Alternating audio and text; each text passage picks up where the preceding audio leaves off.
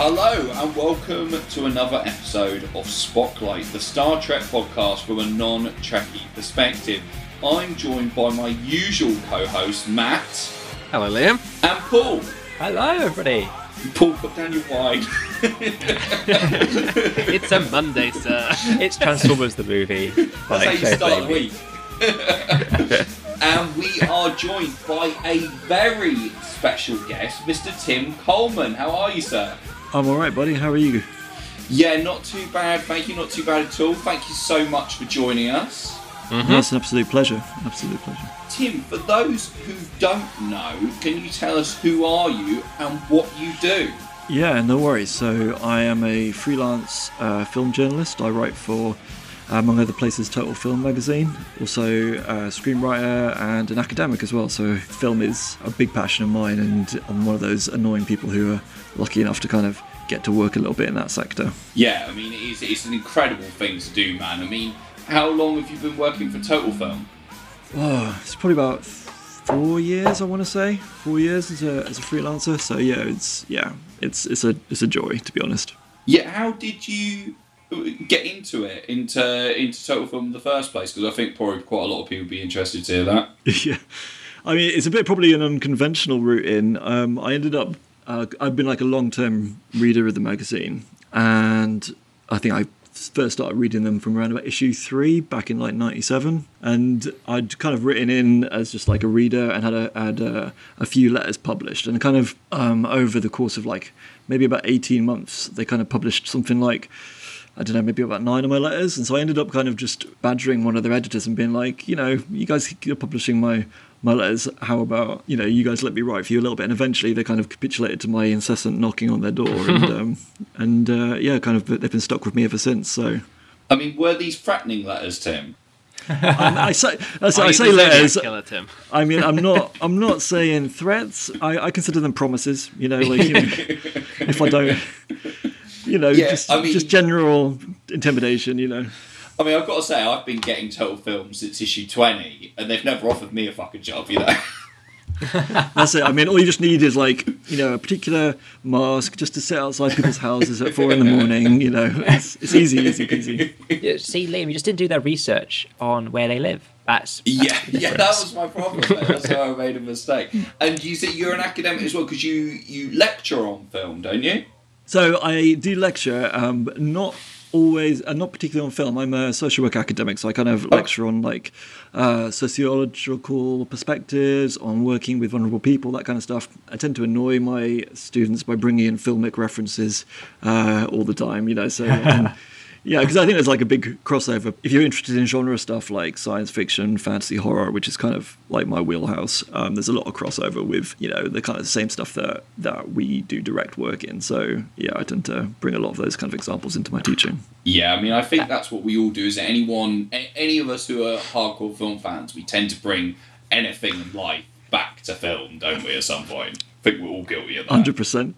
It's just my paradigm for understanding the world, you know. It's like, I'm like, oh yeah, this is a bit like that bit in that thing, you know. So yeah. And today we're doing an episode of Spotlight at the Movies, which is the thread of our podcast where we talk about a film featuring a member of Star Trek alumni, either in front or behind the camera. And today you have chosen, Tim, to talk about The Transformers, the movie. Why did you pick this film? I picked this film because it is possibly the greatest animated film ever made. Hold on tight. The most incredible rock and roll adventure ever is here. Feed him to the Sharkticons. Starring Judd Nelson as Hot Rod, Leonard Nimoy as Galvatron. and Orson Welles. I am Unicron.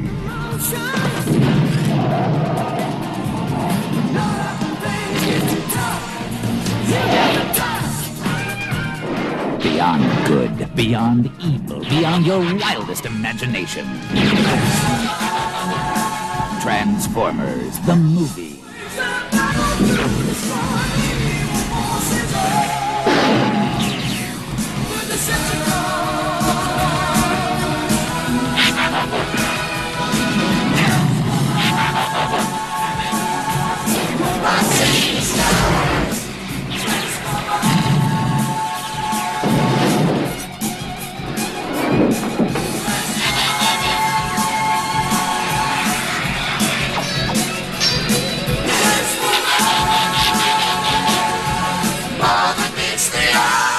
Transformers, the movie. I mean, it's a film that I've loved deeply since I was a kid. It came out in 86, so I saw it probably 87, 88. My dad brought home like a bootlegged Betamax tape. You're rocking the Betamax in the late 80s. You're a holdout. That's it, man. That's it. But yeah, it just kind of made a big impact on me, and for reasons we're going to get into, I still think it's an incredible piece of work in terms of some of the weightier stuff that it kind of wrestles with. We kind of jokingly were talking about film as a way of like understanding particular issues in life, but actually I think for a film which essentially was made to sell toys is so dark and so arresting and so full-throated. I think it's really stands the test of time. And of course, from a Star Trek perspective, you've got Mr. Leonard Nimoy in it as a key antagonist. Yeah, that's right. So the key Star Trek connection is the fact that we have Leonard Nimoy, Spock himself, playing Galvatron, who is basically Megatron reborn. And funnily enough, actually, one of the other smaller Star Trek connections in this is Mr. Frank Welker, who keeps popping up whenever we do an animated film because he is highly It's against the law prolific. for him not to be in one. Yeah, basically, when it comes to animated films. And he plays Megatron, and basically when Megatron dies and is reborn as Galvatron, that's when Leonard Nimoy takes over. But of course, when it came to season 3 of Transformers, because this film is set between season 2 and season 3 of the original Transformers animated series, Leonard Nimoy obviously was like too expensive to provide the voice of Galvatron in season 3. My work here is done. Exactly. So good old Frank Welker took over as Galvatron after that. And it's weird because the crossing of the streams between Nimoy and Welker keeps happening because, of course, he provided some of Spock's screams in Star Trek 3, The Search of Spock. So this is another time when they've both played the same role, essentially. There's only one man who would scream for me. Yes, yeah. So before we get into the film... There's one other connection.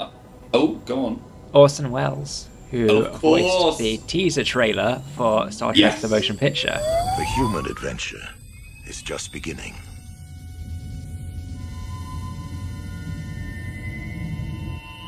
William Shatner. Take us out. Is Captain James T. Kirk. Leonard Nimoy is Mr. Spock. DeForest Kelley is Dr. Leonard Bones McCoy. James Doohan is Lieutenant Commander Montgomery Scott. George Takei is Lieutenant Commander Sulu. Majel Barrett is Dr. Christine Chappell. Walter Koenig is Lieutenant Pavel Chekhov. Nichelle Nichols is Lieutenant Commander Uhura. Stephen Collins is Commander Willard Decker. Persis Kambata is Lieutenant Ilia. And can I offer a fourth connection as well? That you have Robert Carmel, who plays Cyclonus and the quintessential leader. Yeah, it's Harry Mudd. Played Harry Mudd in the original series. Oh, wow. Amazing. Amazing. So we've actually got, quite a few little connections. But before we get to the actual film itself, Tim, we always ask guests for their Star Trek credentials. Now, what we mean by this is what Star Trek have you seen, what haven't you seen, what was your first experience with Trek. If it's absolutely nothing, that's fine as well, but we're always interested to hear kind of what exposure you've had to it. So I think this is probably the point where I embarrass myself slightly and say I've got some quite sizable gaps in my Star Trek knowledge. So I kind of... As do we all. There's a lot of shows, right? But yeah, I grew up a little bit with the Next Generation, which I got a feeling was on BBC Two in like the 90s. Yeah, I feel like I watched a lot of BBC Two in like late afternoon, early evening, and then caught I think all of the Next Generation films at the Pictures. Saw some of the original cast films, but like, you know, to my shame, I have not seen Wrath of Khan, which I know is the big one that everyone says is the high point, and probably haven't seen much of the original TV series either. I picked up a little bit of DS9, quite a bit of Voyager, But yeah, I could in no way talk about myself as an authority on Star Trek, unfortunately. Yeah, you definitely got to get yourself down to one of the 70mm engagements of Wrath of Khan at the Prince Charles once everything has reopened again, because they, by all accounts, are something special. Absolutely. I feel you guys should be the people to ask. Do I need to see the original motion picture before Wrath of Khan? Because I hear that the original... Yeah? God, no. Stupid question. Let's be clear. Because I've heard it's not amazing, but Wrath of Khan is like, is amazing. So I'm kind of like, I know I should be doing them in order, but I'm kind of like, the first one supposedly not great. So so this is, as I said, The Transformers, the movie, 1986. Written by Ron Friedman. Only feature credit prior to this was a film called Record City. It is time to get down, because this is Gordon Kong with you along, and it is showtime! Go down to Record City, USA. You can dance to the beat, catch your feet, shake your blues away. And the girls are always booty down at Record City. The Aubrey Company presents Record City.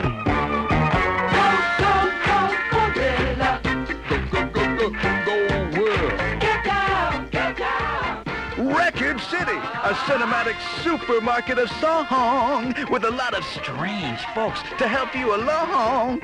Home wreckers, discothequers, detectives, defectives, gropies, groupies, chicks, chiclets, jive talkers, streetwalkers.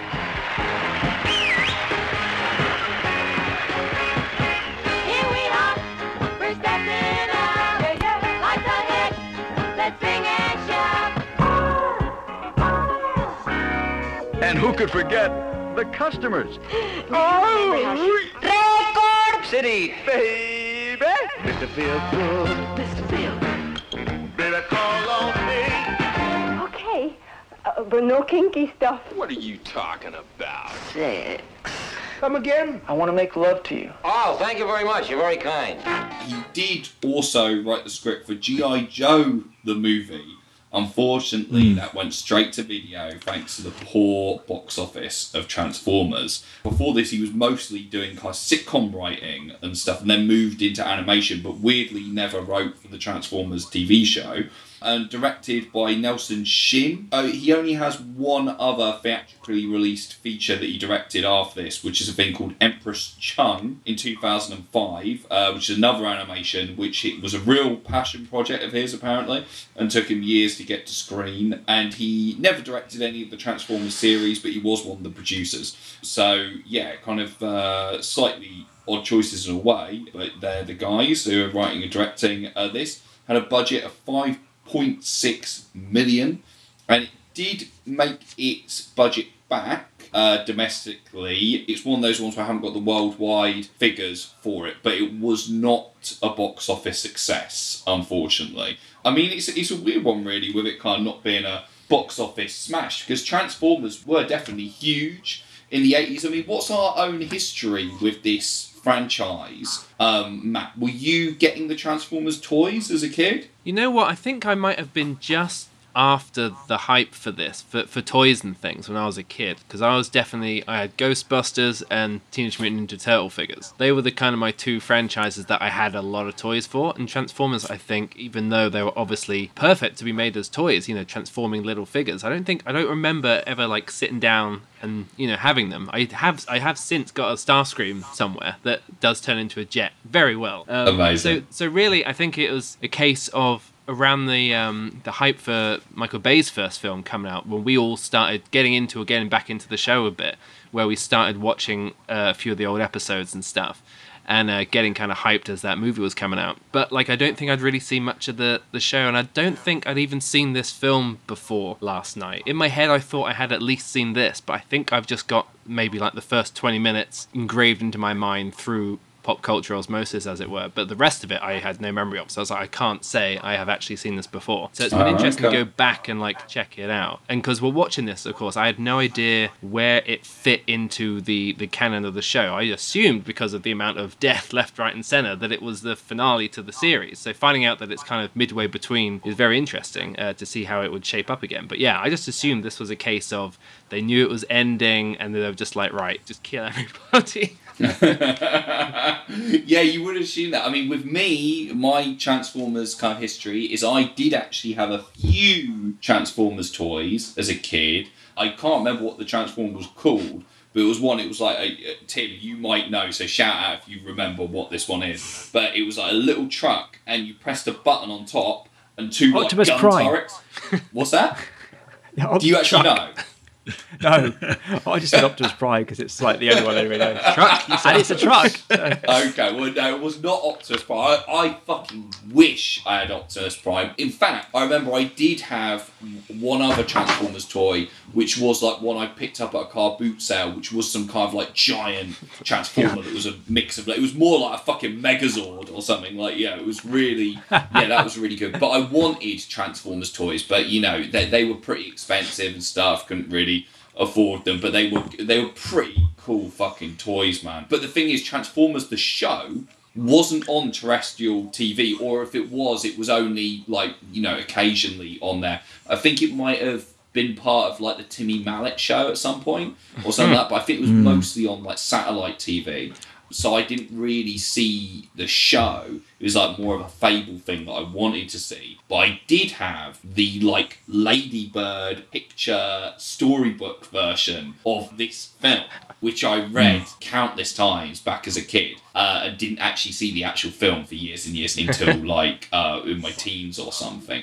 Paul, I'm getting the impression that you were not a Transformers kid. I don't remember it at all. I think my childhood, I remember the first like show for older boys or older girls that was sort of in my sort of awareness, even though it wasn't my thing, was Master Universe and He-Man. And the Masters of the Universe. I am Adam, Prince of Eternia and defender of the secrets of Castle Grayskull. This is Cringer, my fearless friend. Fabulous secret powers were revealed to me the day I held aloft my magic sword and said, "By the power of Grayskull."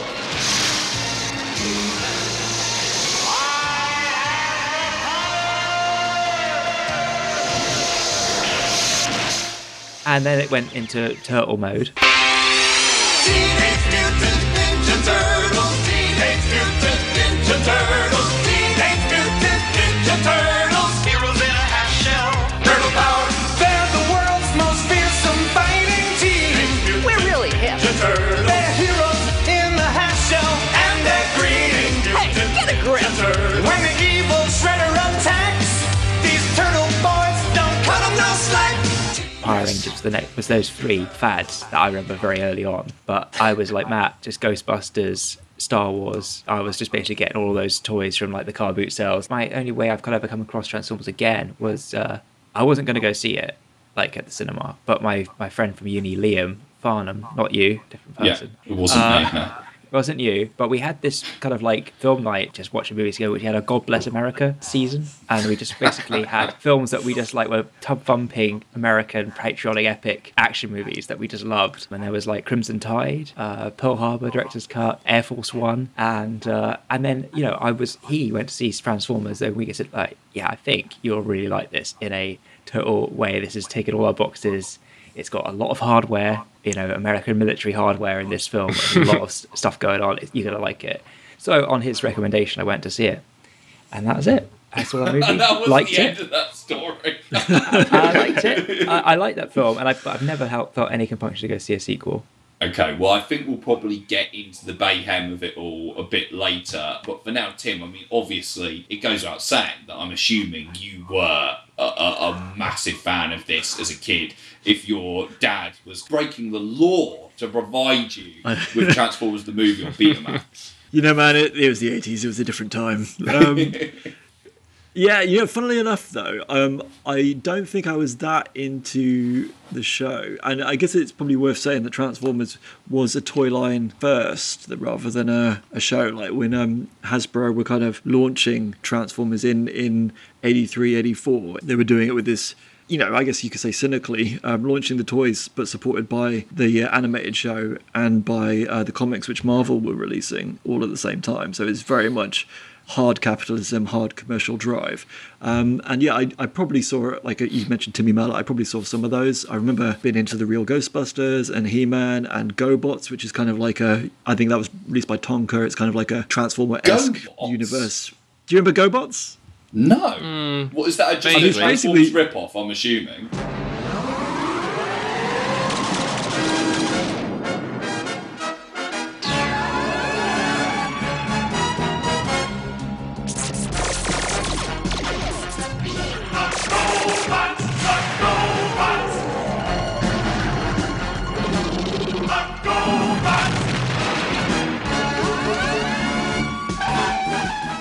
It feels like the Transformers ripoff, but I think it came out at almost the same time, so it might have been, that there was just something in the wind that Hasbro were releasing Transformers and Tonka kind of got, I think, I could quickly Google it, but I think it was Tonka that did GoBots, and perhaps it's like very, the very similar. Man. Ghostbusters that had the kind of title first, and then they had to rename the other show the Real Ghostbusters. Well, it could be that, yeah. So it was Tonka, and it came out 83 to 87, so very synchronously with Hasbro's Transformers. But yeah, so for me, like my main entry point was the movie, and I've not really gone back to the TV show because for me, it is all about the film rather than the universe per se.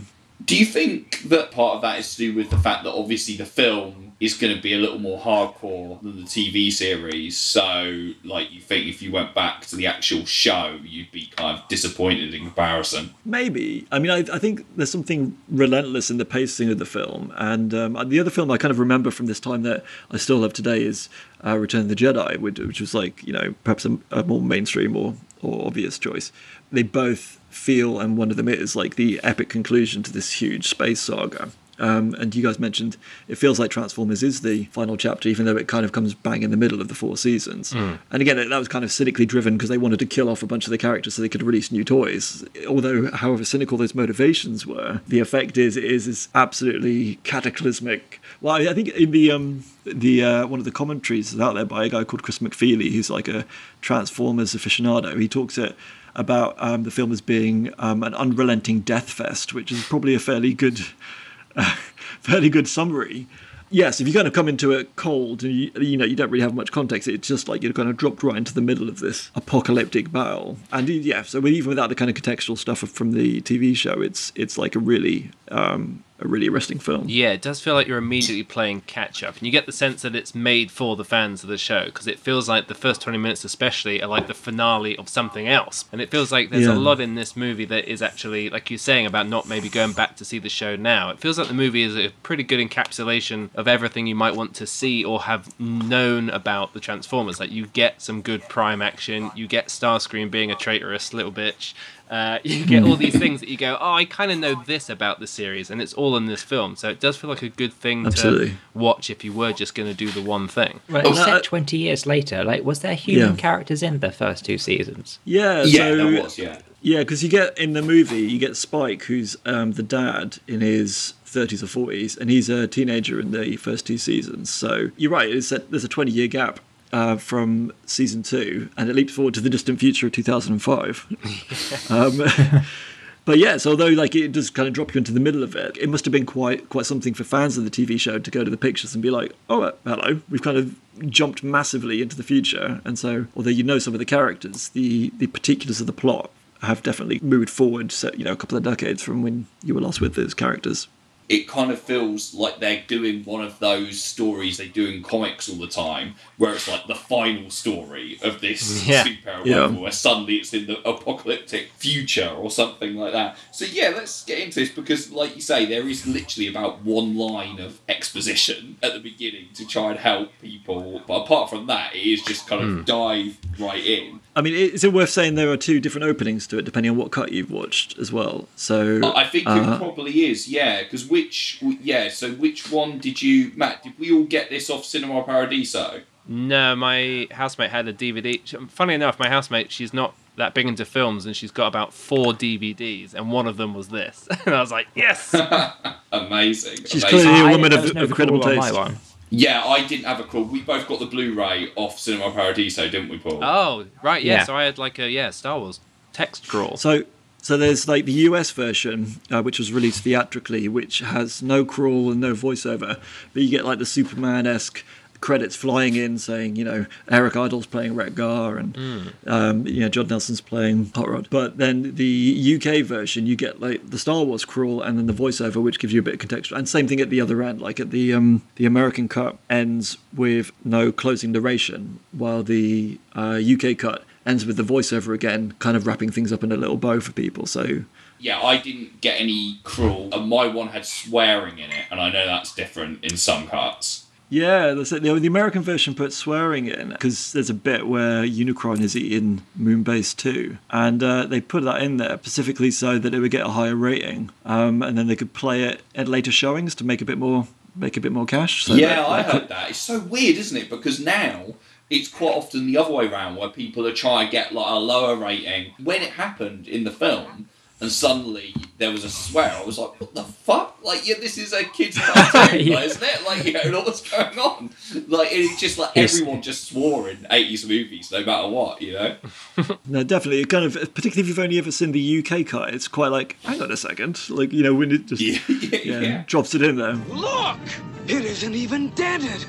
Oh shit, what are we gonna do now? Straight away, I've got to say, I was really impressed that this did have like a big cinematic feel to me. Like at the beginning, the opening kind of sequence, it looks kind of more like anime, like something like Akira-esque at the beginning, rather than kind of Saturday morning kids cartoon. And it's a pretty fucking dark planet-ending opening that goes on. Yeah, I mean, so the opening sequence has Unicron, who is this planet-sized transformer in the shape of a planet to begin with. And as he approaches this heavily populated planet, the camera, I know it's animated, we can talk about the camera, I guess, still, though, makes pains to show us it's a civilian planet, and it shows women and children. And then Unicron just comes in and starts devouring it, and basically absorbing the planet into his mouth and chewing it up and getting energized from it. In the original script, it was actually even more horrific. The way he would digest the planet would be by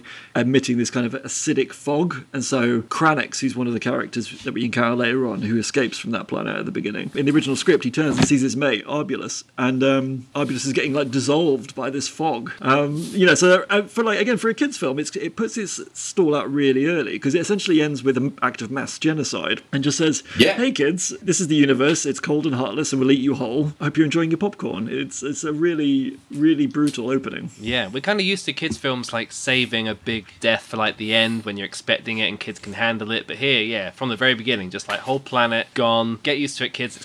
There's more coming. As I say, we mentioned the Star Wars crawl, and of course, Star Wars, Alderaan is destroyed, but there's no cut to Alderaan saying, hey, look at the kids, look at the parents. Look, it's just you see the planet. Not yet, Tim. But yeah, George gets his hands on it again. Well, that's it. We'll wait for the super edition. So yeah, definitely, I feel like it's got a quite brutalist edge right from the off. That did immediately raise the question of are there people building children Transformers? Or are they going to grow up big and strong? Get extra parts. Yeah, that's a good question. They just transform into adults. That's it. That's their puberty. Just wow, wow, wow, wow. And you can actually hear the planet, you hear it chomping. There's a chomping sound effect at one point where it's eating the planet. Nom, nom, nom, nom. Yeah. But I mean, I think away, you hear Unicron, don't you, at this bit? Go, the French! Just drunk Unicron. Oh my god. Well, I mean, we should talk about this because Unicron is the first big kind of character we see in a lot of ways. And so this is, of course, Orson Welles, Yep. You know, Orson one Welles. of the most iconic directors of all time, I would say. Directed Citizen Kane, which is considered I by think many. personalities as well, more than director, just cinema personality, isn't it? You know, in front and behind the camera, and everything. And I would say that internet sensation. Yeah, well, yeah, exactly. We'll get to that. And I mean, I would say that Citizen Kane is considered by most people, Tim, to be as good as Transformers the movie. I mean, he started his career with the greatest film ever made. He finished his career with like the second greatest film ever made. You can't really say fairer than that, man. Like, I mean, We wish for those innings. Yeah, this was at the end of his career. And the problem is, I mean, Orson, he'd had a hard old time, and he kind of struggled ever since Citizen Kane, basically, to get a film made without any kind of interference. And by this point, I mean, he was taking any kind of work that was given to him, Frozen Pea adverts, French champagne adverts. Every July. The French champagne advert that Orson Welles did. If you have not seen these outtakes on YouTube, they are some of the funniest things you will ever see in your entire life. 102, take 2. Ah, the French champagne has always been celebrated for its excellence. There is a California champagne by Paul Masson, inspired by that same French excellence. It's fermented in the bottle, and like the best French champagne, it's vintage dated. So Paul Masson. 102, take 3. Action, please. Ah, the French champagne has always been celebrated for its excellence. It is my favourite internet funny. But at the same time, as hilarious as those clips are, it is sad as well. It's sad to see, like, this guy who, you know, is responsible for this kind of towering cinematic masterpiece to be kind of reduced to this, where he is kind of taking, like, you know, anything. I don't know. I didn't make it through The Other Side of the Wind yet. Like I've tried, but Oh, really? It's tough going. This is his reconstructed, like, Netflix film, isn't it? Yeah, so this is complete creative control. It's not always great. F for Fake, though, that day, Orson Welles is very good. Yes, yeah, I've heard that. Have you got any other Orson Welles favourites apart from this, Tim, and apart from the obvious with Citizen Kane? Yeah, I mean, Touch of Evil is fantastic, where he's like a corrupt cop on the Mexican border. Trigger Warning with a blacked up Charlton Heston. I actually saw Magnificent Ambersons for the first time recently. It's very impressive in places, but again, the ending butchered, reshot by a different director, and it's so obvious. It like looks like a completely different film, has a completely different feel. Yeah.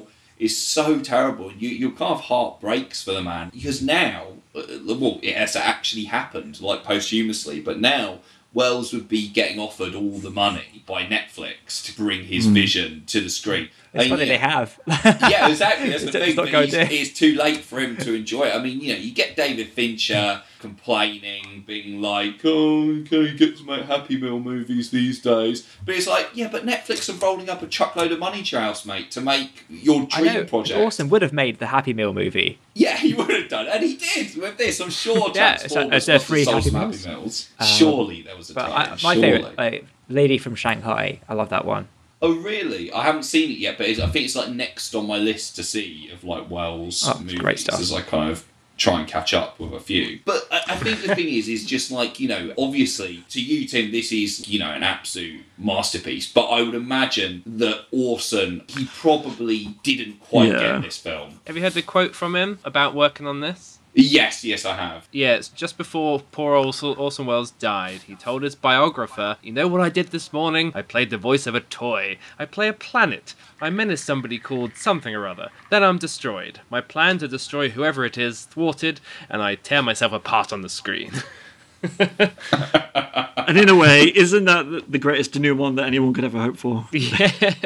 Yeah, If only those had been his last words. I think it's a metaphor for his career, isn't it? Yeah. I guess the reality, I mean, I'm kind of semi-jokingly talk about it as being one of the greatest films ever made. And I'm, you know, I do know it's obviously got its own limitations, and my own affection for it is heavily clouding my judgment, because it is what it is. But regardless of how maybe Wells what a bad place he was in personally at the time of making it. He died less than 2 weeks after making it, so he really wasn't well. It's still it's still got a level of almost like Faustian gravitas, even if he was just phoning it in. Wells, the performer, still has this kind of sonorous quality to his voice. He plays Unicorn almost as this literally universe obliterating Satan figure. Yeah, I mean, I think you can hear that in it. At the same time, I was almost like, oh, if you've got Orson Welles, why do you put this effect on his voice? And I actually had to look into that. Apparently, it was because he was so unwell when he was recording. He was wheezing, he was coughing, everything like that. And they had to kind of do something with his voice to kind of make it sound okay. It's a shame. You can imagine him just playing it without the synthesizer, but at the same time, he was obviously very unwell at the time, unfortunately. The voice was also apparently, because Wells was notoriously difficult to work with. You mentioned the Champagne advert, which kind of bears testament to that. But apparently when he was speaking, he was just speaking really, really slowly. And they were like, Mr. Wells, can you speak a bit faster? And to which he basically said, no. I shall not. I think the quote was something to the effect of, I couldn't possibly speak these lines any faster, no human could. So they ended up recording him, and then they accelerated it, but then dropped the pitch, and so to try and keep the bass in his voice, even though they sped it up. And so you do end up with this really weird synthesized effect. But yeah, I don't know, it still kind of comes together, still works in the edit. Sounds like that, Paul, you remember, that's another classic Wells clip, the voiceover. Yes, yeah, the peas. Yes, yeah. I bet I could imagine Wells being like that while recording this in the voice booth. Too much directing around here. Could I have one more go, Orson, please? Sorry. What? Could I have just one more take of that? Why? I just did it right. Yeah. Look, I'm not used to having more than one person in there. One more word out of you and you go. Is that clear? Yes, sir. I take directions from one person under protest, but from two I don't sit still. But who the hell are you anyway? No, I'm the engineer. Well, why the hell are you asking me for another one? Well, I thought there was a slight bonk, and I would just like to be safe. Jesus. This film is none more 80s, is it? I mean, almost immediately as we go into the title sequence, I was like, we've got a synth score from Vince DiCola, who of course was the composer for Rocky IV as well. He did the actual score, like DiCola, and then the actual soundtrack is provided by loads of guitar rock fans of the time. But you do straight away get a jazzed up guitar band version of the Transformers theme tune, alongside kaleidoscopic visuals for the title sequence and everything like that. So we're straight in. And as a kid, I can imagine that being really kind of, whoa! Well, yeah, I can't imagine seeing this on the big screen at the time, because you've just got these epic visuals, this epic soundtrack, and the DVD I did watch did have a whole bunch of film grain effects still on it, so it felt like it was ripped straight from an old 35mm reel. It's yes, get this back in 80s cinemas and just relive it all. My God. Have you seen it on the big screen, Tim, at any point? I haven't, man. I haven't. That would be amazing, though. Prince Charles, if you guys are listening, please, that would just be everyone crying at Optimus, everyone screaming. You got the touch. Oh. I'm not even ready to talk about Optimus Prime yet, but yeah. Well, I think we've got to talk about Optimus Prime. We've got to talk about Optimus, played by Peter Cullen, who has such an iconic voice. I've got to say, I mean, I completely see why they brought him back for the Michael Bay films to reprise his role, because his voice is so amazing, so iconic. Genuinely, I've been watching all of the Bay movies, and his vocal performance for me goes a long way in terms of those films, because he just absolutely embodies Optimus Prime leadership. He's just got a great voice performance in this. So good. You instantly respect 100%, him. 100%. Want to follow him into hell. Yeah. Cullen for PM. I will do anything he says. Yeah, definitely. Megatron must be stopped, no matter the cost. We get straight into this, don't we? Because almost immediately there's a pretty hardcore Decepticon attack with them brutally executing innocent Autobots, and immediately we're kind of flung into what feels like the big final battle between the Autobots and the Decepticons that's been building up for 2 seasons on television. Yeah, absolutely. You get that opening sequence where the Decepticons spy on Prime and Ironhide. They need to send a shuttle I think Down to Earth, and then Megatron and Starscream and like a squadron of the Decepticons break into the shuttle and just straight up slaughter everyone on board. And like, if you were a fan of the cartoons, those characters, people like Brawn and Ironhide were like, favourites, and they're just like unceremoniously killed. I think Ironhide takes a mortal wound to the chest, but he's not quite dead, and he's crawling along the floor, and just Megatron just looks down at him and says, "Such heroic nonsense," and just blows his head off. It's like I had no idea these were like significant people. I thought they were just like disposable. Yeah, I wondered, kind of which robots. ones are these, and are they going to be real characters? I It assume they were. it leaves no prisoners for the average viewer, does it? Like, or just like the person coming into it cold. It doesn't have any impact. Yeah, like, is there that weird juxtaposition where I imagine in a kids show that has to run and run, like the Transformers are probably pretty resilient in fights they get into, they probably survive a lot, and here it's like 2 lasers to the chest and they're dead.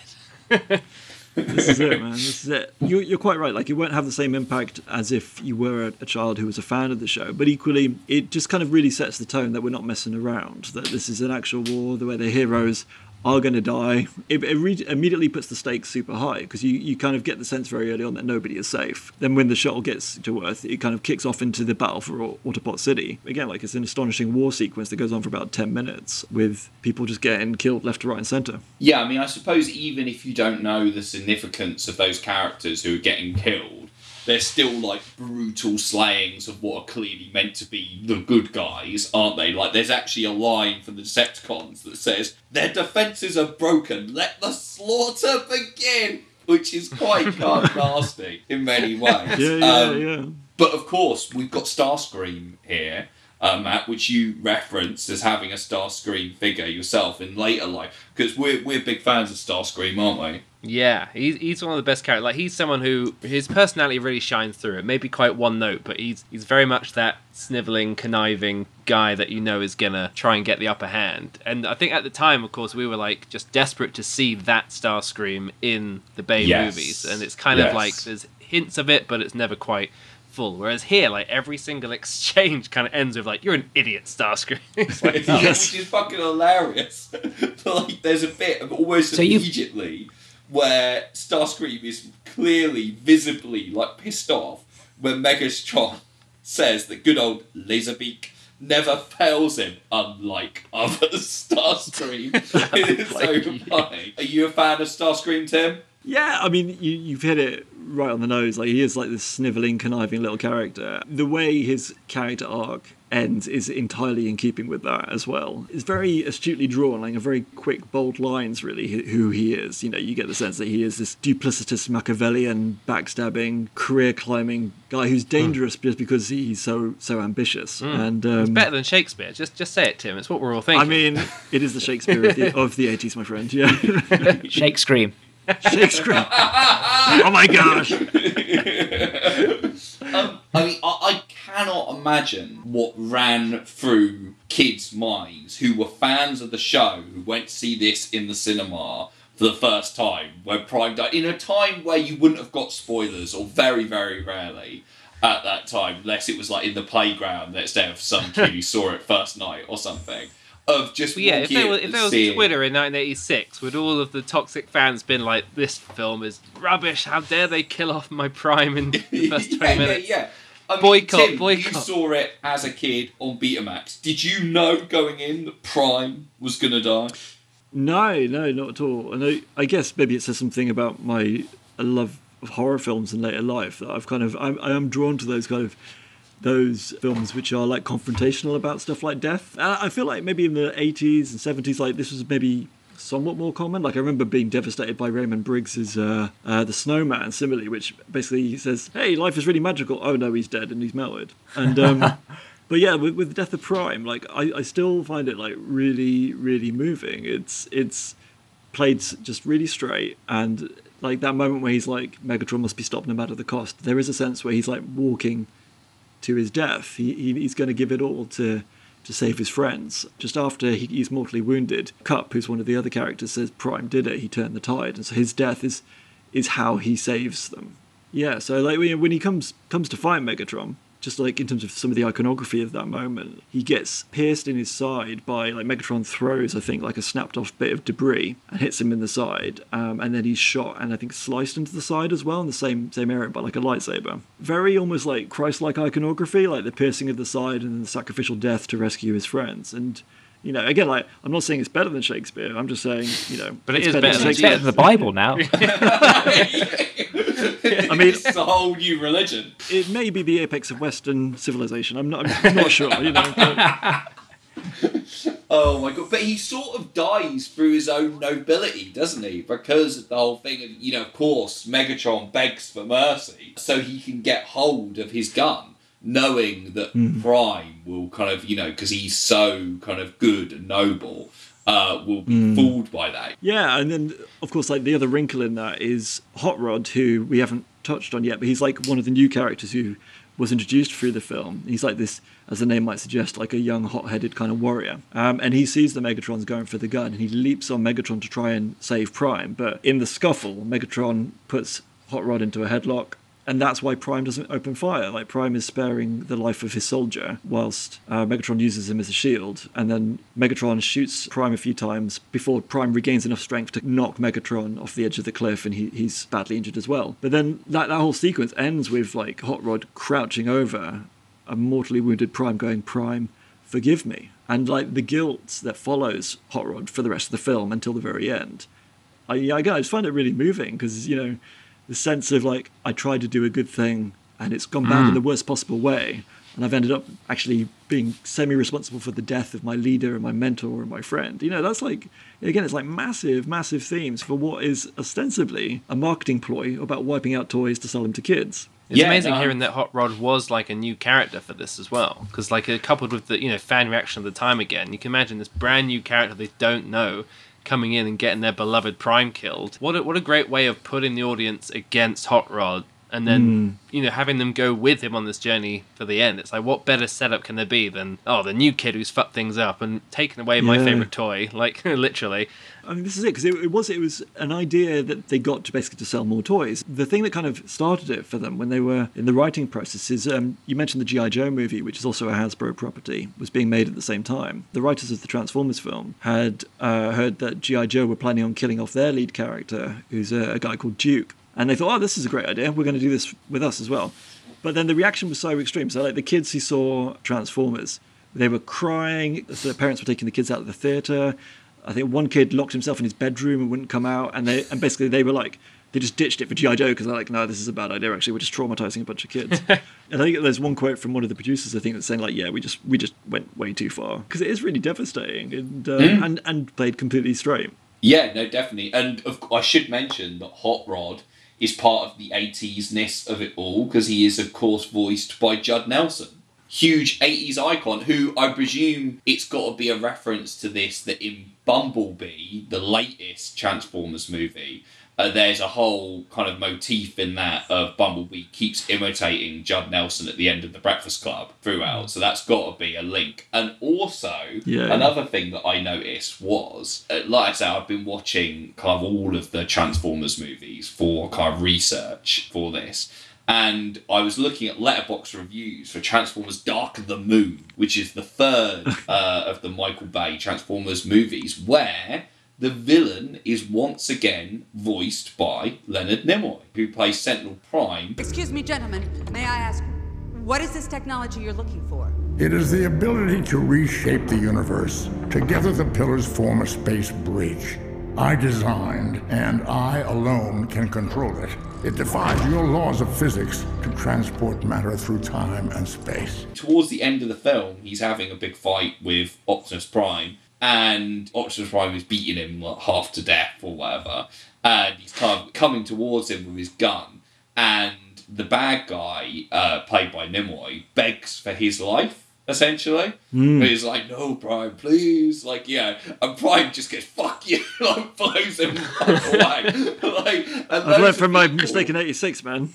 Yeah. And loads of people on Letterboxd were saying, like, oh, it's really weird that, like, you know, the good guy, like, kills, like, the bad guy when he's begging for his life. And I was like, is that a weird, sly reference to Transformers the movie where Megatron begs for his life and Optimus Prime does do the right thing and kind of backs off for a minute and ultimately dies? And maybe, like, that Prime in the baby is remembering that in his head, going, nah, I'm not following this. I think I've seen this. I think I've seen this reference as like a running joke. There's about the whole thing of Optimus Prime's character in the Bay films is so basically far away from his noble old self because he's like gangland executing everybody and saying lines like "I'm gonna fucking kill you" basically, and he's really ruthless in the Bay films. Like, he says a lot of shit which sounds like a complete insane military leader. Like, in doesn't he those shoot films. one of them? It might have been the Sentinel Prime fight actually. Doesn't he shoot one in the head at point blank range and it's like robot eyes like bursting out his brain? I think that is the one we're talking about. Yeah.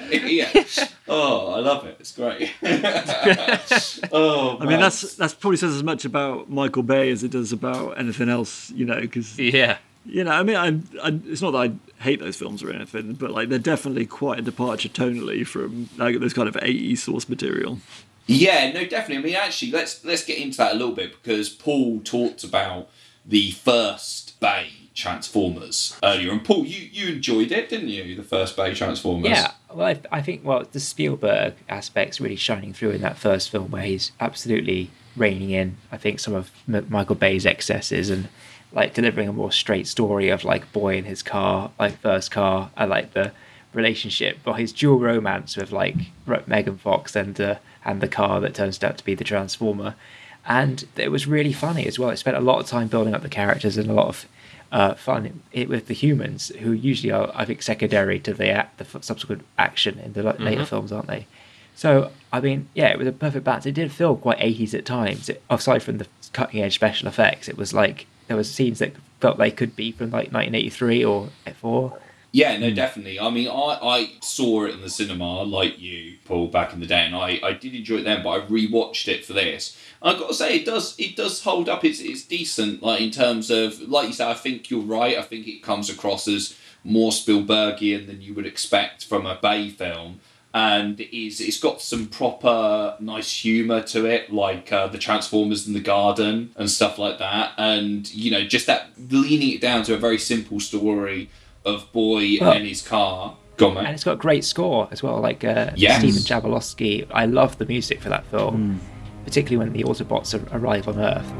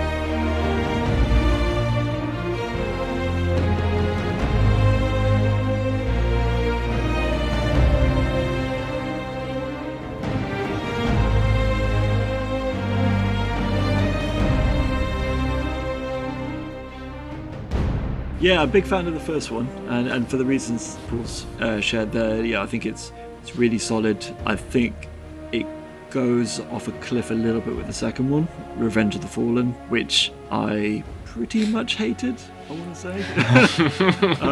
I quite like Dark of the Moon again. Yeah, didn't think much of Age of Extinction, and I have not yet brought myself to watch The Last Night. Yeah, I think there's definitely still stuff you can enjoy in there, but yeah, it's a little bit variable as a franchise. Well, it's such a shame where it feels like Bumblebee is the film that it should have been from the start, and it kind of feels a shame that Bumblebee kind of ends in a way that feels like it's tying back into Bay's first film when it could have very much been a soft reboot. And yeah, I think the diminishing returns throughout Bay's films, like the third one, Dark of the Moon, I remember seeing that in the cinema in 3D actually, and it being genuinely a really impressive feat of live action 3D, because normally, sort of Avatar aside, live action 3D stuff back in the day was always a bit of a headache, and you'd think with something like Transformers, which is just like masses of CG steel kicking about, it'd be a nightmare, but it was really well done. I remember that being really very distinctive. And then I haven't seen Age of Extinction or Last Night yet, but yeah. Can you skip 2 and just go watch the Leonard Nimoy action for 3? Well, you probably might have all noticed that I have been knee-deep in Bayhem for the last week or so. Literally. Yeah. You got tinnitus. Yeah, pretty much working my way through all the films. I've watched Bumblebee as well. And you know what? I don't know what the fuck it is. I think that I just chose the right time to watch these movies because I saw the first one in the cinema. I thought it was fine, but I wasn't like a giant fan or anything like that. I never watched any of the sequels, not even Bumblebee, which I did hear good things about. And then, like, literally, I was like, you know what? We're doing Transformers the movie, the spotlight of the movies. I want to be kind of informed. I want to kind of be able to place this within the lineage of the Transformers theatrical releases. I'm going to do them all. I'm going to do it. So I went all in on the Transformers franchise and rewatched the first Bay film and was pleasantly surprised at how well it stood up and was like, oh, this actually, yeah, it's really, really decent. Weirdly, I mean, Bumblebee is like very, very similar story to the first Transformers, just more stripped down and with a girl instead of a boy. And obviously the sequences on Cybertron in Bumblebee are very impressive. They look really cool, almost to the point where you're like, oh man, can we just get an entire film that's done like this? Like, just amazing CG, like Transformers on Cybertron. But, like, the rest of the films, I assumed I would despise them. But I really didn't. Although, and let me say, they are not good movies. Like Revenge of the Fallen, Dark of the Moon, and Age of Extinction. They're not good films necessarily, but I enjoyed the hell out of watching them at the time. And you know what it is? It's fucking Corona. It's fucking lockdown. It's the fact that we have now been denied, apart from Tenet, any big screen spectacle releases all year. And Roman Polanski's Tenet. Yeah. Say what you like about Michael Bay, but apart from, I mean, yes, there is CG in the films because the Transformers are CG. However, all of the locations, the kind of explosions, the action outside the Transformers is all practically achieved, and there's a lot of really good practical action, large scale in those movies. And they are like massive feats of spectacle. And by the time it got to the end of Dark of the Moon, and like, you know, you got fucking skyscrapers splitting in half, and they're inside, they're all kind of falling down. I was just all in. I was like, you know, this is great. I'm kind of just having a blast, just being in this huge, as huge as you can get, cinematic spectacle.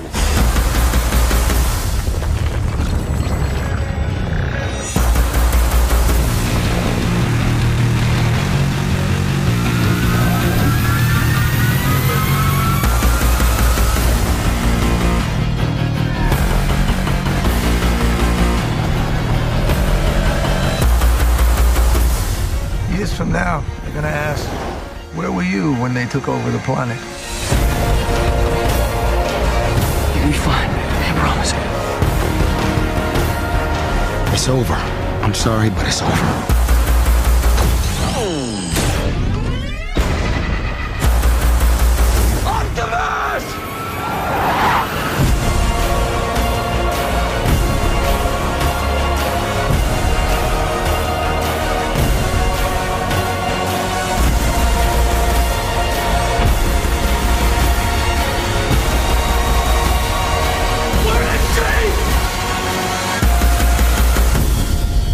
You may lose your faith in us, but never in yourselves. From here, the fight will be your own.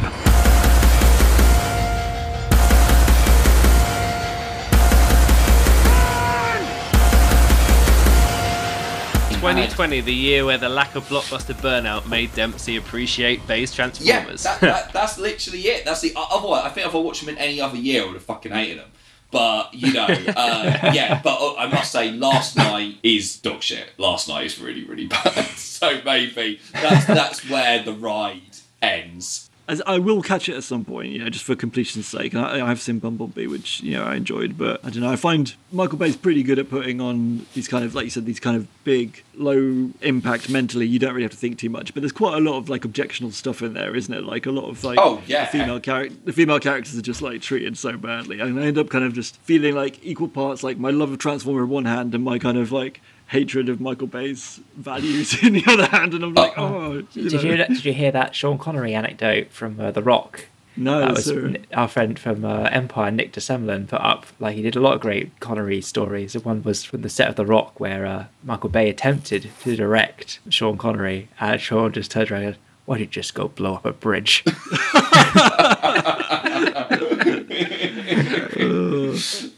You're completely right, Tim, because in Age of Extinction, I don't know where you remember this, but there is a kind of jaw-dropping statutory rape gag where...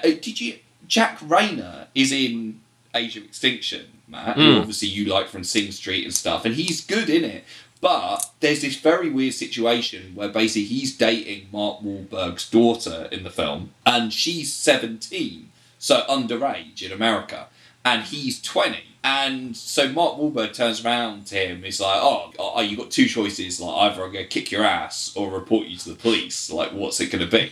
And Jack Rayner pulls out a laminated card in his wallet which has the Romeo and Juliet law printed on it, which is apparently a real thing where basically in America, in certain states, or certainly in the state of Texas, if you've had a active relationship prior to basically like him, when he was still underage himself, he had an active relationship with her when she was 14, and it's 14 or above, and there can't be any more of a 3-year difference, then you can still have sex with an underage person in America once you go overage if there's a pre-established relationship. And he's basically got this as a thing, like, to pull out at any time. If anyone challenges him and goes, oi, pedo, he could be like, no, check out my... Doesn't that sound like the writer going, like, how can I justify my life's choices here? Well, yeah, I'm going to just write this...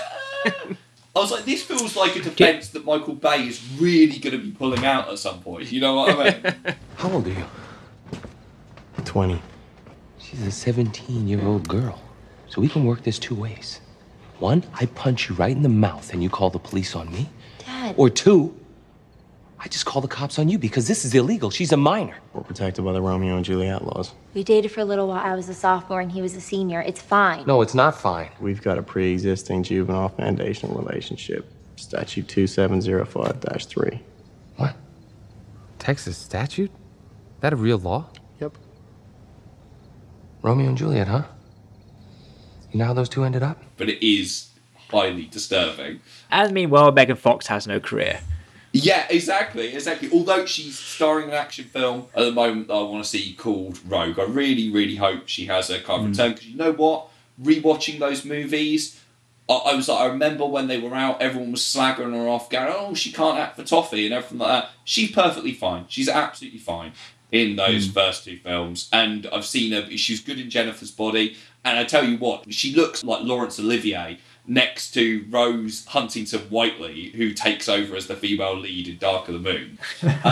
But back to Transformers. We're coming up on my favourite scene, which I think, as we know, it's Shake Scream. From my limited knowledge of Transformers, I did sort of remember Starscream being a bit snivelling in that movie. And so when I got to see him here kick the wounded Megatron from the moving spaceship, I was like, more of this, please. I still function. What is it? Incredible. Like, literally every line in that scene is fucking hilarious. Well, as Megatron has, how shall we say, departed, I nominate myself as the new leader. Wait! The Constructicons form Devastator, the most powerful robot. We should rule. Soundwave superior, Constructicons inferior. Who are you calling inferior? Nobody would follow an uncharismatic bore like you! The kind of trash talking that's going on between all the Decepticons is fucking hilarious in this scene, man. It was an hysterical. Yeah, I was surprised that it didn't result in, because it's all this kind of in-house bickering, but I thought, the track record this film's going on so far, I'm surprised they're not pulling each other's heads off as well. Even more death! I was just going to say, because this comes immediately after Prime's death scene. Prime's scene is quite tender, where his friends are gathered around him.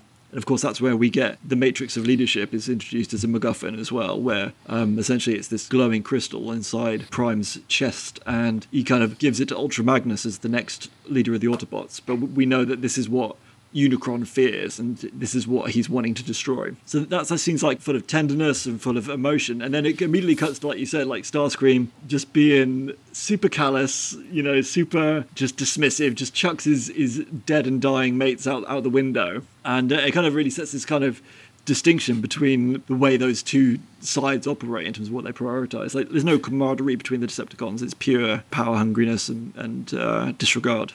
It's that thing of, it shows the juxtaposition between the two races, because you get Optimus dying and got the kid fucking crying over his decaying body. It's all very tragic and everything. And then instantly you've got all going to shit with the Decepticons. And I was like, as soon as their leader dies, they completely fall apart, because they're all such ruthless cunts that they just kind of instantly all portraying each other. Everything. And also, you mentioned the Matrix of Leadership, because this reminds me, and Matt, you'll remember this, of, I don't know if you've ever seen, Tim, The Rude Awakening of Optimus Prime.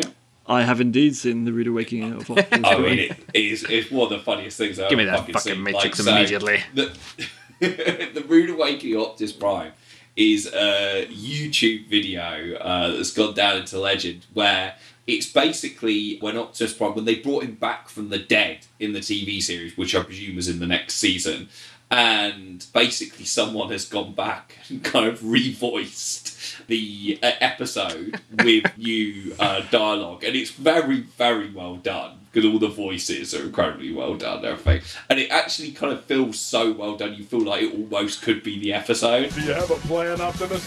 Of course I have a plan. Ironhide, Prowl, Hopper, I want you three They're to... not here, Prime. I don't know how to tell you this, Optimus. But Where are they? They're not here. I'm afraid they didn't survive the attack on They the... died in battle. I'm sorry, Prime. Ironhide, Ted, my friends. It seems we're in worse shape than I thought, Autobots. Who do we have left? Wheelie, say, I helped you today. Who the fuck is this Autobot? Wheelie's my name. Wanna play a game? No. Prime, Willie's been helping us out for a little while now. Vector Sigma. We use him as a decoy a lot. He can stay and guard the base. Who else do we have? Hey, Optimus, it's me, Blur. It's so great that you're Oh, on shit. that brought you back to life. Now we have a chance against the Decepticon. We never Shut had a up, chance to- Blur. Out of all the Autobots to survive, fuck me. This is all your fault, Rodimus. Great! Who else is still with us? Yo, this is Blaster blasting at you. Don't you worry, Jack. You know I got your back. How you doing, Prime? Blaster. Aw, shit. What's up, you motherfucker? Yo, what's the haps? It's been about a minute since I've seen you. For show. Now that's what I'm talking about. Now who else? Hey, Prime, it's me, Bumblebee. Bumblebee. My small little friend. You look different. Yeah, I just got totally rebuilt. I feel better than ever. I feel like a gold bug. Ha And that's who you'll be from now on, Bumblebee. Gold Bug. Wow, thanks. Gee, Optimus, I was kind of thinking I could still be called Bumblebee. Quiet, Gold Bug. Shut up now, Optimus. Don't let it bother you, kid. Wish I could feel like a gold bug. At my old age, I feel like a piece of shit. And that's who you'll be from now on, Cup. Shit piece. I don't know about that. Shit piece. Gold Bug. Organize a strike team immediately. Blaster, you'll hang out with me. Rodimus, I want to have a word with you. Yes, Optimus. Give me back that fucking Matrix immediately. You've run this organization right out of the fucking ground, Hot Rod. I tried to do my best. If you had let Ultra Magnus have the Matrix like I had intended, then we wouldn't be in this mess now, would we? No, we wouldn't, Optimus, sir. The best you can do is bring me back to life to fix your problems. It's probably the best move as leader that you've ever made. I'm sorry I couldn't be the leader that you were. Now, you and Wheelie will stay here to guard the base. Yes, Optimus Prime, sir. It's so strange how small things like that can really just permeate our brains, because the amount of times we've gone, you could stay and guard the base. It's become shorthand for, like, you stay here. But they were right about Wheelie, because Wheelie is the most fucking annoying character there's ever been. It's like, my name's Wheelie, want to play a game? No! Like, he is annoying as fuck. Is he the one that talks really fast and, like, is... Well, there's like two. Like, Wheelie talks in a high voice and sort of fast, and then Blur also talks fast. I'm like, oh, too many fast-talking robots. My big problem for me with this film was the far too many characters. There are a lot of characters, yeah. I mean, it's like the fucking Wire or something of space. But half of them are dead, like, in about 5 minutes, you know. I mean, Wheelie's also voiced by Frank Welker again. Like, Frank is kind of, like, putting a large number of the characters in this film as well. He's working range. I was listening out for Scatman Carruthers as well, like, in some of the famous voice cast. There's Robert Stack, who I love from 1941. Guys, 1941. Guys, anyone? Not 1941 again. Paul was a huge fan Lionel of Stander 1941 as well. And Lionel Stander was in 1941 as well. I read up a bit about him today. He didn't name names in the McCarthy trials in the 50s, and like basically had his career stopped for like 15 years by those bastards. Till he came back and did some really good movies in the late 60s, 70s. You know, he's in Once Upon a Time in the West. Managing the that haberdashery, like, you know, where harmonica turns up sort of quarter of the way in. Is that the kind of the bar kind of thing where he's... The bar, he's managing the bar. He has that really long scene with Claudia Cardinale. Yeah, he's a great character actor. Yeah, no, that's good. And yeah, I should talk about, we are reaching the entrance of Leonard Nimoy, because of course what happens is Unicron takes the dead body or almost dead body of Megatron and kind of rejuvenates him into Galvatron. There's kind of big transformation scene, which is all kind of quite cool, almost like 2001-like in a way. And he kind of turns him into Galvatron, and suddenly he is voiced by Leonard Nimoy. We'll rip open Ultra Magnus and every other Autobot until the Matrix has been destroyed. As I always do, I'll kind of frame this within his career at the time. So in 1986, Leonard Nimoy also, of course, directed and starred in Star Trek IV, The Voyage Home. These are the voyages of the crew of the Starship Enterprise.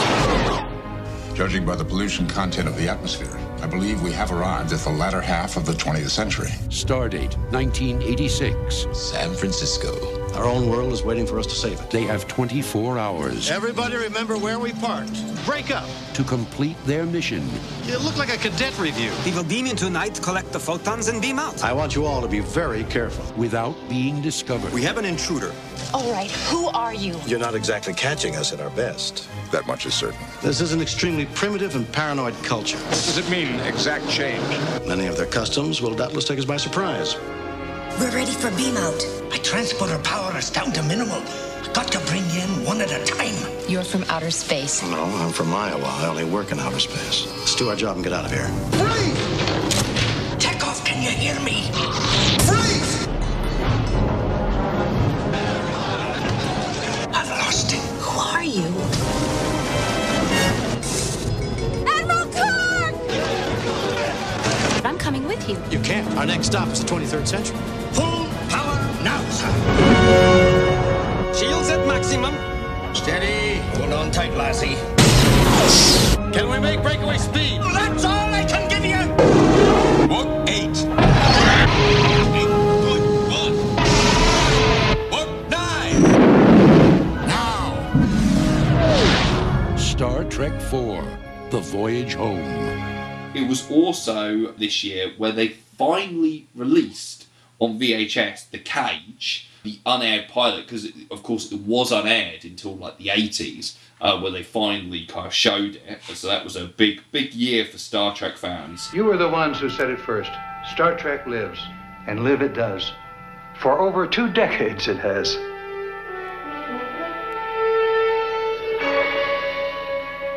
But now I want to take you back to a time when the Enterprise and Spock and Kirk and all the rest were just part of an idea I had. Back to the beginnings of Star Trek. To the first Star Trek pilot. A pilot being a film that is meant to demonstrate to a network what a new series will look like each week. This 60 Minutes is today considered something of a television document, and some regard it as perhaps as exciting as any Star Trek that's since been filmed. When the network saw what you soon will see, they rejected it. From that day until now, the first pilot has never been seen in its original form. And the only other thing he did this year was he played evil Moroccan magician in an episode of Fairy Tale Theatre, which was the story of Aladdin. I knew that you would eventually come to appreciate my charm. Yes, well, I was so foolish to resist you. Yes. What about Aladdin? Who?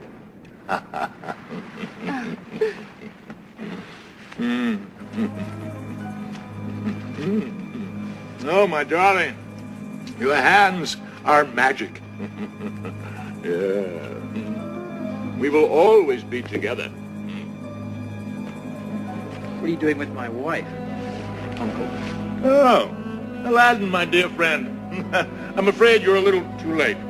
So, yeah, I mean, that's obviously a big role. I watched For the Love of Spock in sort of preparation, focused on Nimoy, and it's a very good documentary, really heartfelt, directed by his son Adam, and you get a real insight into their relationship over the years. It's not always been plain sailing, let's put it that way. I think that's the best part of it, you know, hearing about like Nimoy's home life and, you know, what he sort of had to sacrifice for his career and put that career first a lot of times. He saw a lot of, like, you know, his contemporary actors like get one big hit and then struggle afterwards when it wrapped up, but he was like, that will never happen to me, and never really stopped working until sort of the late 90s when he sort of semi-retired and did a bit of voice work and stuff. But this is like, you know, his pinnacle mountain around 86. You know, he's directing a very successful film for Star Trek franchise that crosses over to mainstream audiences. People who don't go to see Star Trek films went to see this film, and it did extremely well. You know, and he gets off the back of this 3 Men and a Baby, doesn't he? And it goes into a greater success. So, good time to be Nimoy this year, particularly. It didn't get mentioned in the documentary, though. Oh, what? His work on Transformers? He did Transformers, yeah. Oh, man. Yeah, I was waiting for it. Didn't turn up. Yeah, it's like, Adam, how could you miss it? There was a great bit with Shatner talking about, like, Nimoy's singing career. You know, we both did singing, but the difference between me and Leonard was he could hold a note. He could hold a note. That was it. And they laughed. It's just like, yeah, but Shatner couldn't hold a note or sing a note for that matter. Well, I do remember seeing the Leonard Nimoy album in a flea market. There's more than one. Yeah, there's multiple. There's loads. And I don't know if everybody's seen his Bilbo Baggins song. No. Oh, yeah, I think that's something I have seen. Yeah, you need to look that up. Like, Bilbo Baggins by Leonard Nimoy is hilarious.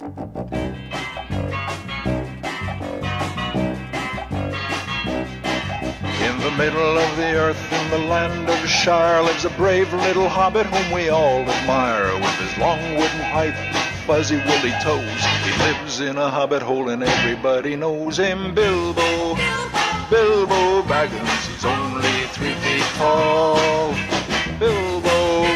Bilbo Baggins, the bravest little hobbit of them all. So this is where we're kind of reaching the midpoint of the film, where we get kind of hot rod ships shot down, and kind of you get a lot of the Transformers sort of kind of stranded and stuff like that. And I must admit, this is sort of the low point of the film for me. The mid section, where, like you say, Paul, there's so many characters, and the plot starts to get slightly incomprehensible for me in the midsection. I don't know how the rest of you felt about that. Well, they didn't need to split them up, did they? I mean, just one crash landing on a planet would have done, and sort of have them go off on missions. But the fact they're splitting them across the galaxy and introducing like 2 sets of new characters on each planet that we hadn't also seen. Yeah, who are in the middle of their own movie, essentially, like the whole Shark to Cons, Execution Squads, and that four-headed, spinning-headed emperor thing. Like, there's a lot of mad ideas here. Like, Well, when they end up you never got to underwater, see- like fighting off a giant robot squid. It's like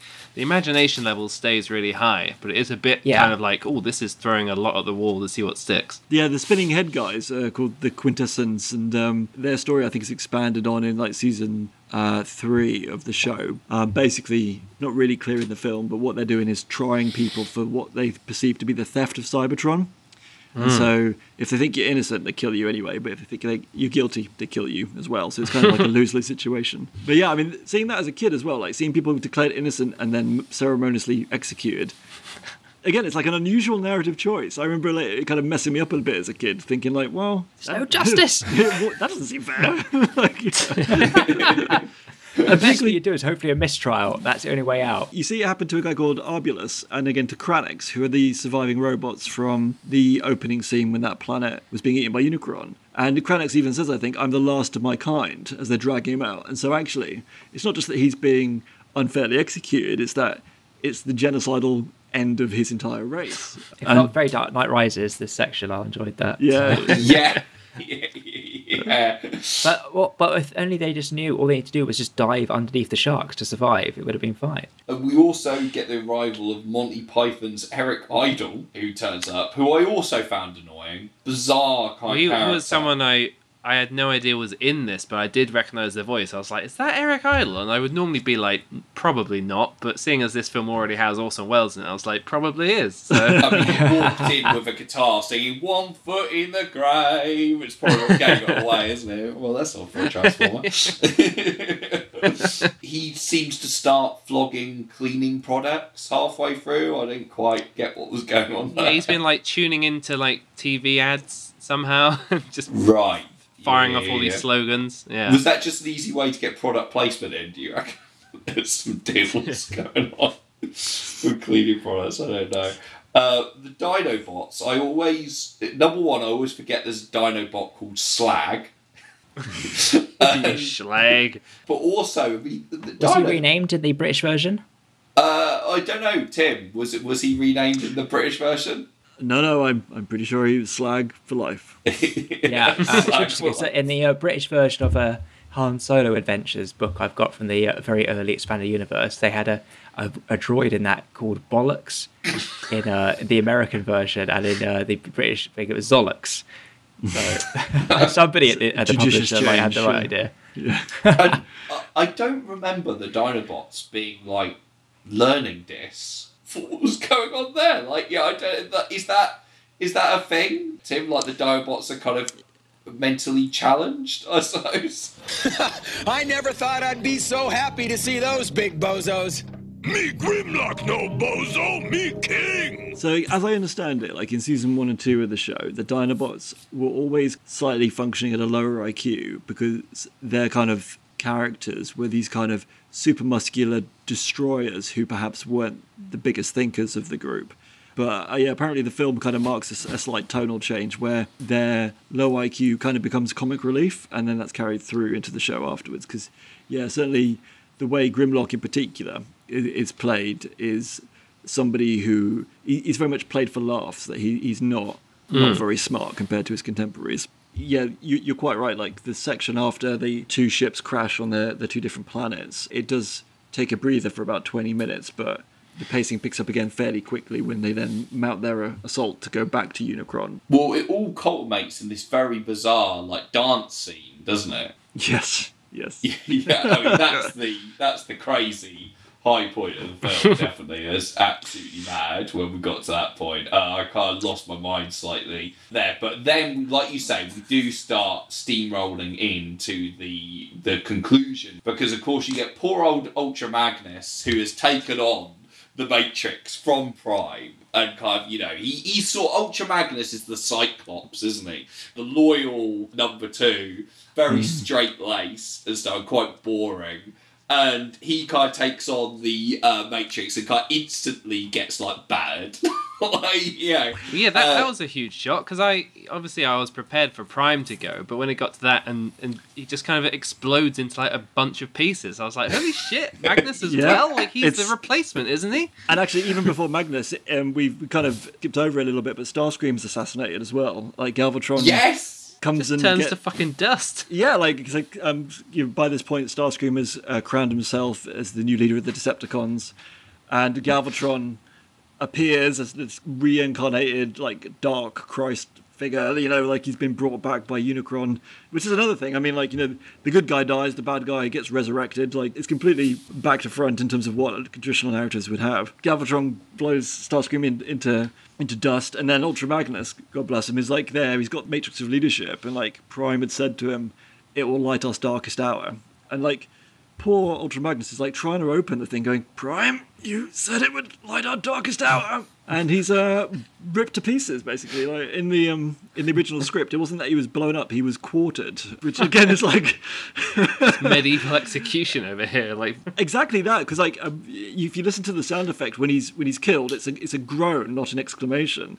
And there's some speculation it's because it was recorded with the view that he would be tore asunder, exactly. And so, but of course, like by the time you get to the end, he is somebody who does come back. Maybe because he is quartered into neat pieces, they're able to rebuild him, and he's back and present for the final assault on Unicron. Talk about Starscream. That's it. I love Starscream and his little crown. That seems so on brand for him. That's hilarious. Yeah. And then he just gets like absolutely blown away, and his crown like crushed like instantly, which was only right for Starscream because he's always kind of get down. Yet another death. But yeah, we're kind of leaning into the grand finale. You got cut, but he's randomly telling old war stories while there appears to be an actual war going on. It's just like, oh, fuck's sake, cut, like, oh, get with it. But he actually, there's a nice moment where he sees Unicron and he actually says he hasn't seen anything like Unicron before. And it's almost like actually the setup for him telling those old war stories is now there's no more old war story to tell because he's never seen anything comparable with this, even in all his years. And that really kind of shakes you to the core in that moment of like, oh, can they possibly withstand the might of Unicron, which is when kind of Hot Rod has to step up to the plate. The moment where, during the final battle, where you got the touch, came back, I was like, holy shit, like, punch the air moment in that, without a doubt. Yeah, absolutely. It's kind of a great conclusion to his arc, because like we touched on earlier that he was directly responsible, or at least partially responsible, for the death of Optimus Prime, and has kind of been carrying this guilt then for the film. It's only fitting then that Hot Rod ends up facing off with Galvatron. You're right, he manages to wrest the Matrix of Leadership from Galvatron, and it finally opens for him and transforms him into Rodimus Prime. So despite his failings as a younger man, he's redeemed and able to fill the shoes of Optimus Prime as the new Autobot leader. Yeah, it's a really interesting choice actually, because Ultra Magnus is obviously a character who was in the show prior to the movie, wasn't he? Yeah, absolutely. And I was going to say, I think it kind of says something in terms of the underdogs coming up to win, which of course is like a fairly well established trope, but you can kind of link it a little bit to the Junkians from the Junk Planet, which we touched on, and we were kind of like, well, what's the purpose of them like speaking TV, because they're kind of just recycling TV broadcasts. But if you think about it, we've literally then have people made of trash reciting, in inverted commas, trash culture, coming against Orson Welles and destroying him. And it's kind of almost like this on a cultural level. It's like the trash culture is taking down the, in inverted commas, highbrow culture and laying waste to it. And there's a nice like little meta level there, which is kind of enjoyable. Yeah, I mean, that's an amazing reading of it. I love that. But yeah, I just like the thing of the fact that they got a new character in to basically, in the end, kind of take him on a new journey that the audience could follow, rather than the natural kind of successor, which was Ultra Magnus. And, you know, the biggest surprise is obviously that Optimus Prime doesn't come back by the end of the film, because, you know, even in, you know, to compare them with the modern films, in Transformers Revenge of the Fallen, of course, they do the trick of killing Prime halfway through, and by the end, he's back from the dead. Like, you know, so even in the modern movies, they didn't have the balls to go all out, whereas here, you know, there's no, you don't get Prime back at the end. Yeah, it's like his death is early enough that you think, oh, he probably will come back for the end, because, you know, it's just enough time's gone that he might have forgotten and he can swing in and save the day. But yeah, the fact that they don't's a really interesting choice, and maybe it is because they just had, you know, they already had plans in place for season 3 of the show, but I think having, faith in the direction they were taking the story in this movie. And like you say, bringing back so many baddies, but hardly any of the goodies, makes the finale really kind of tense, because you think, I've been accustomed now to knowing that anyone can go at any time. And I was like, who else is going to bite it in this kind of final showdown? You do feel the stakes, and we kind of referred earlier to the different cuts, like the US cut, which is the theatrical cut of the film, was released in August '86, and it ends with no voiceover and just Unicron's dismembered head orbiting Cybertron. The UK cut came out a few months later in December '86, and that then has a voiceover saying Optimus Prime will return. And I think they were kind of trying to then placate the weeping children in the theatre and being like, It's worth also noting that apparently Frank Miller, like the infamous graphic artist, had a visit to the studio while they were making Transformers and helped kind of contribute to the ending. Wow. And in reply, the writing team on Transformers gave some feedback and some input into the end of his classic Batman The Dark Knight Returns. And so I think if you kind of view it through the lens of Frank Miller, who's then famous as a comic artist for his really dark and gritty stories, feeding into that ending, I think there's something in that in terms of the level of maturity that it's kind of asking you to take, Definitely. I mean, I'd kill to see some Frank Miller Transformers, but you can definitely see a bit of him in the darkness of this. But that's exactly how mine ended, with Unicron's head defeated, orbiting Cybertron. It's very, very quickly all wrapped up. Yeah, it's super tight. And when we talk about it sagging in the middle, I think that's legitimate, but equally, it is kind of the first time it takes a breath is about 40 minutes in, and then after about 20 minutes, it's back at it again. So it's a fairly tight narrative in terms of it just super propulsive and just keeps on kicking forward. Yeah, no, I think you're right there. So we do star ratings on this podcast. We'll go around. We're all on Letterboxd at the end of the day, all of us. I'm Liam Dempsey on there. You can track me down. But Matt, why don't you give us your final thoughts on this film and your star rating, please? I think I'm going to give this a really good 3.5, because there's so much to enjoy here. It's all too rare you see a film that is so confident in the story it's telling, with such relentless pacing and genuine stakes. Fake stakes is something that's afflicted a lot of modern films, I think, where all your heroes are safe and they're all coming back and everything's going to be undone. Even the biggest example of the end of Infinity War, which does give time, literally time, like a year before Endgame, to let you sit with the loss. Certain characters are coming back, certain things are safe.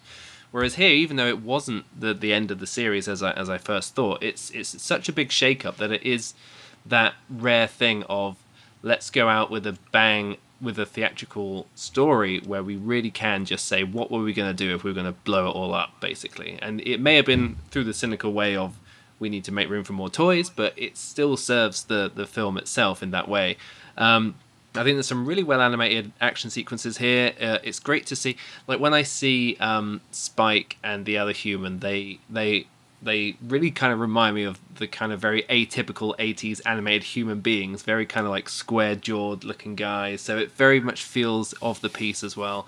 But then it's elevated with this score and those soundtrack tracks. Yeah, I think it's iconic for a reason, and I think it's beloved by the fans for a reason. And so I think if I was a bigger fan of the series itself, it would, and especially if I'd seen it at the time, it would have made a real big impact. But even now, seeing it in 2020 with barely any kind of attachment to it, it was a real ride, and it's not your atypical animated movie. And I think for that to come out in the mid-80s is really impressive. Okay. Paul, what are you thinking? Well, I'm going to end my programmes like I always do, with some poetry.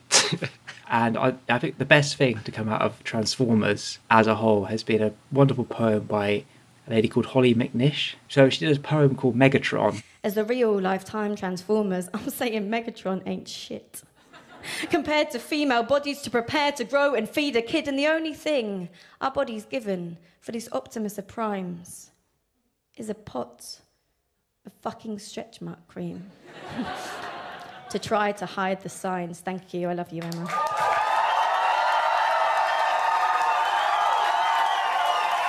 That was fucking amazing!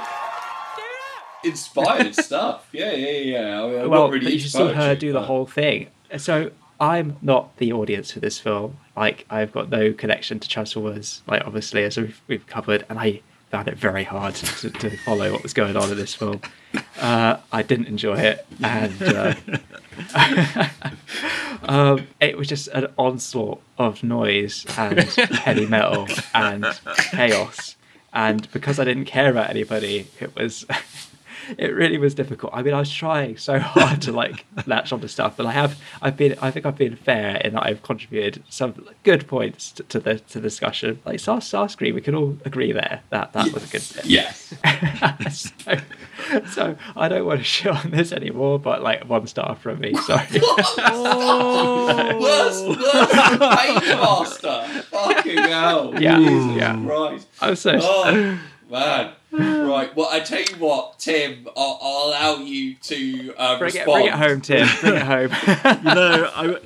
I was going to say, I know objectively it's got its limitations, but after, I feel like, Matt's gone for 3, Paul's gone for 1, I have to go for the 5, because, I think as we've established, it is the apex of Western culture. It is, it is Shakespeare for kids, it is the Bible retold with robots, it is a piece of epic cultural weight. It is a meditation on death, on refugees, on genocide, on justice. It is in my top 10 of all time.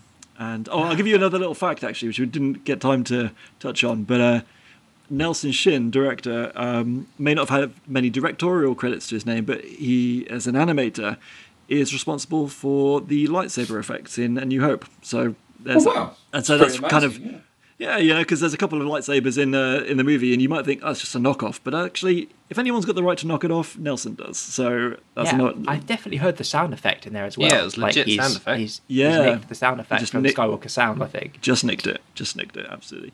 But yeah, no, it's a film I love very deeply. And although, there are moments which are perhaps not amazing objectively, like the dancing and some stuff in the second act, I think for me it's just offset by all the things I said before, the thematic way, the propulsion. It makes me cry so many times. I was watching it with my kids on Saturday morning. I was just like sitting in a puddle there, just like just letting it all wash over me. So yeah, it's going to be a hard 5 from me. Yeah, hard 5.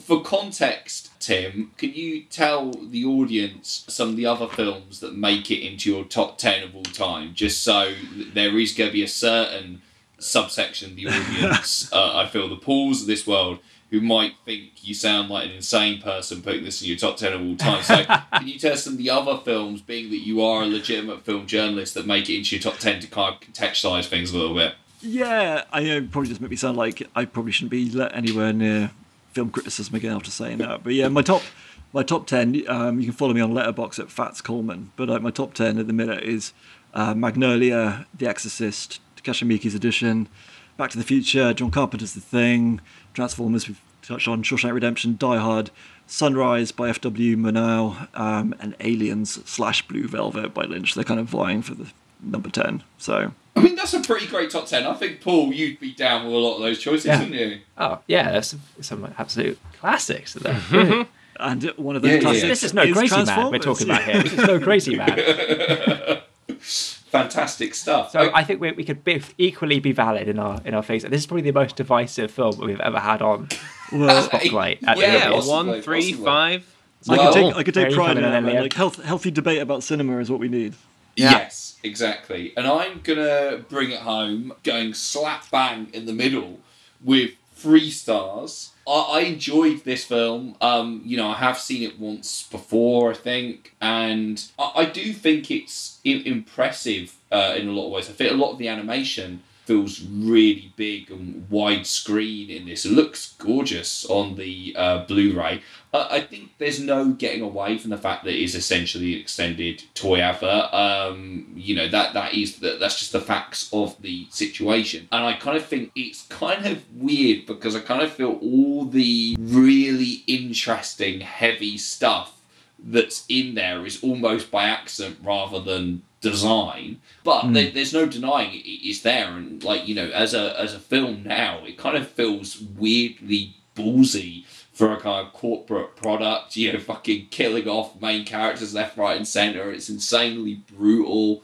There is some really funny stuff in there with Starscream. Obviously, you've got the real kind of needle drops of some of the songs in there, which are really cool. It's really lean and mean. It doesn't outstay its welcome. I do think the midsection sags a little bit, but I enjoyed it. I do like these characters. I do like this world. Optimus Prime is a legend, obviously, and Peter Cullen is just absolutely incredible as the voice of Prime. And our man Nimoy, he does a good job as well as Galvatron.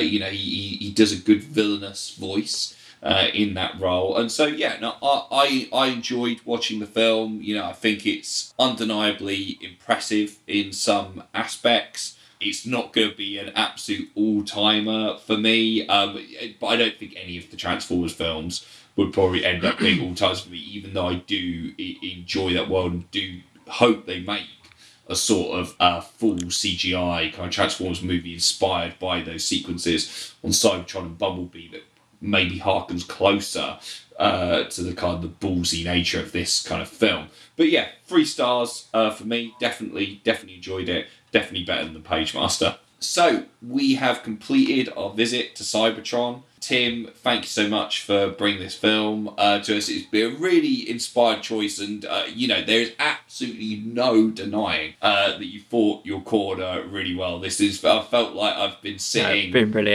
the lecture hall getting a full dissertation on Transformers the movie. So that's been really great, mate. Thanks for having me on, man. Like, normally, if I try and launch into a defense of Transformers, there's a very limited number of people who would endure it. So thank you for. Thank you for. Well, I've got to stay behind after class, I presume. No, man, it's all good. It's all good. Teacher wants a word of you, Paul.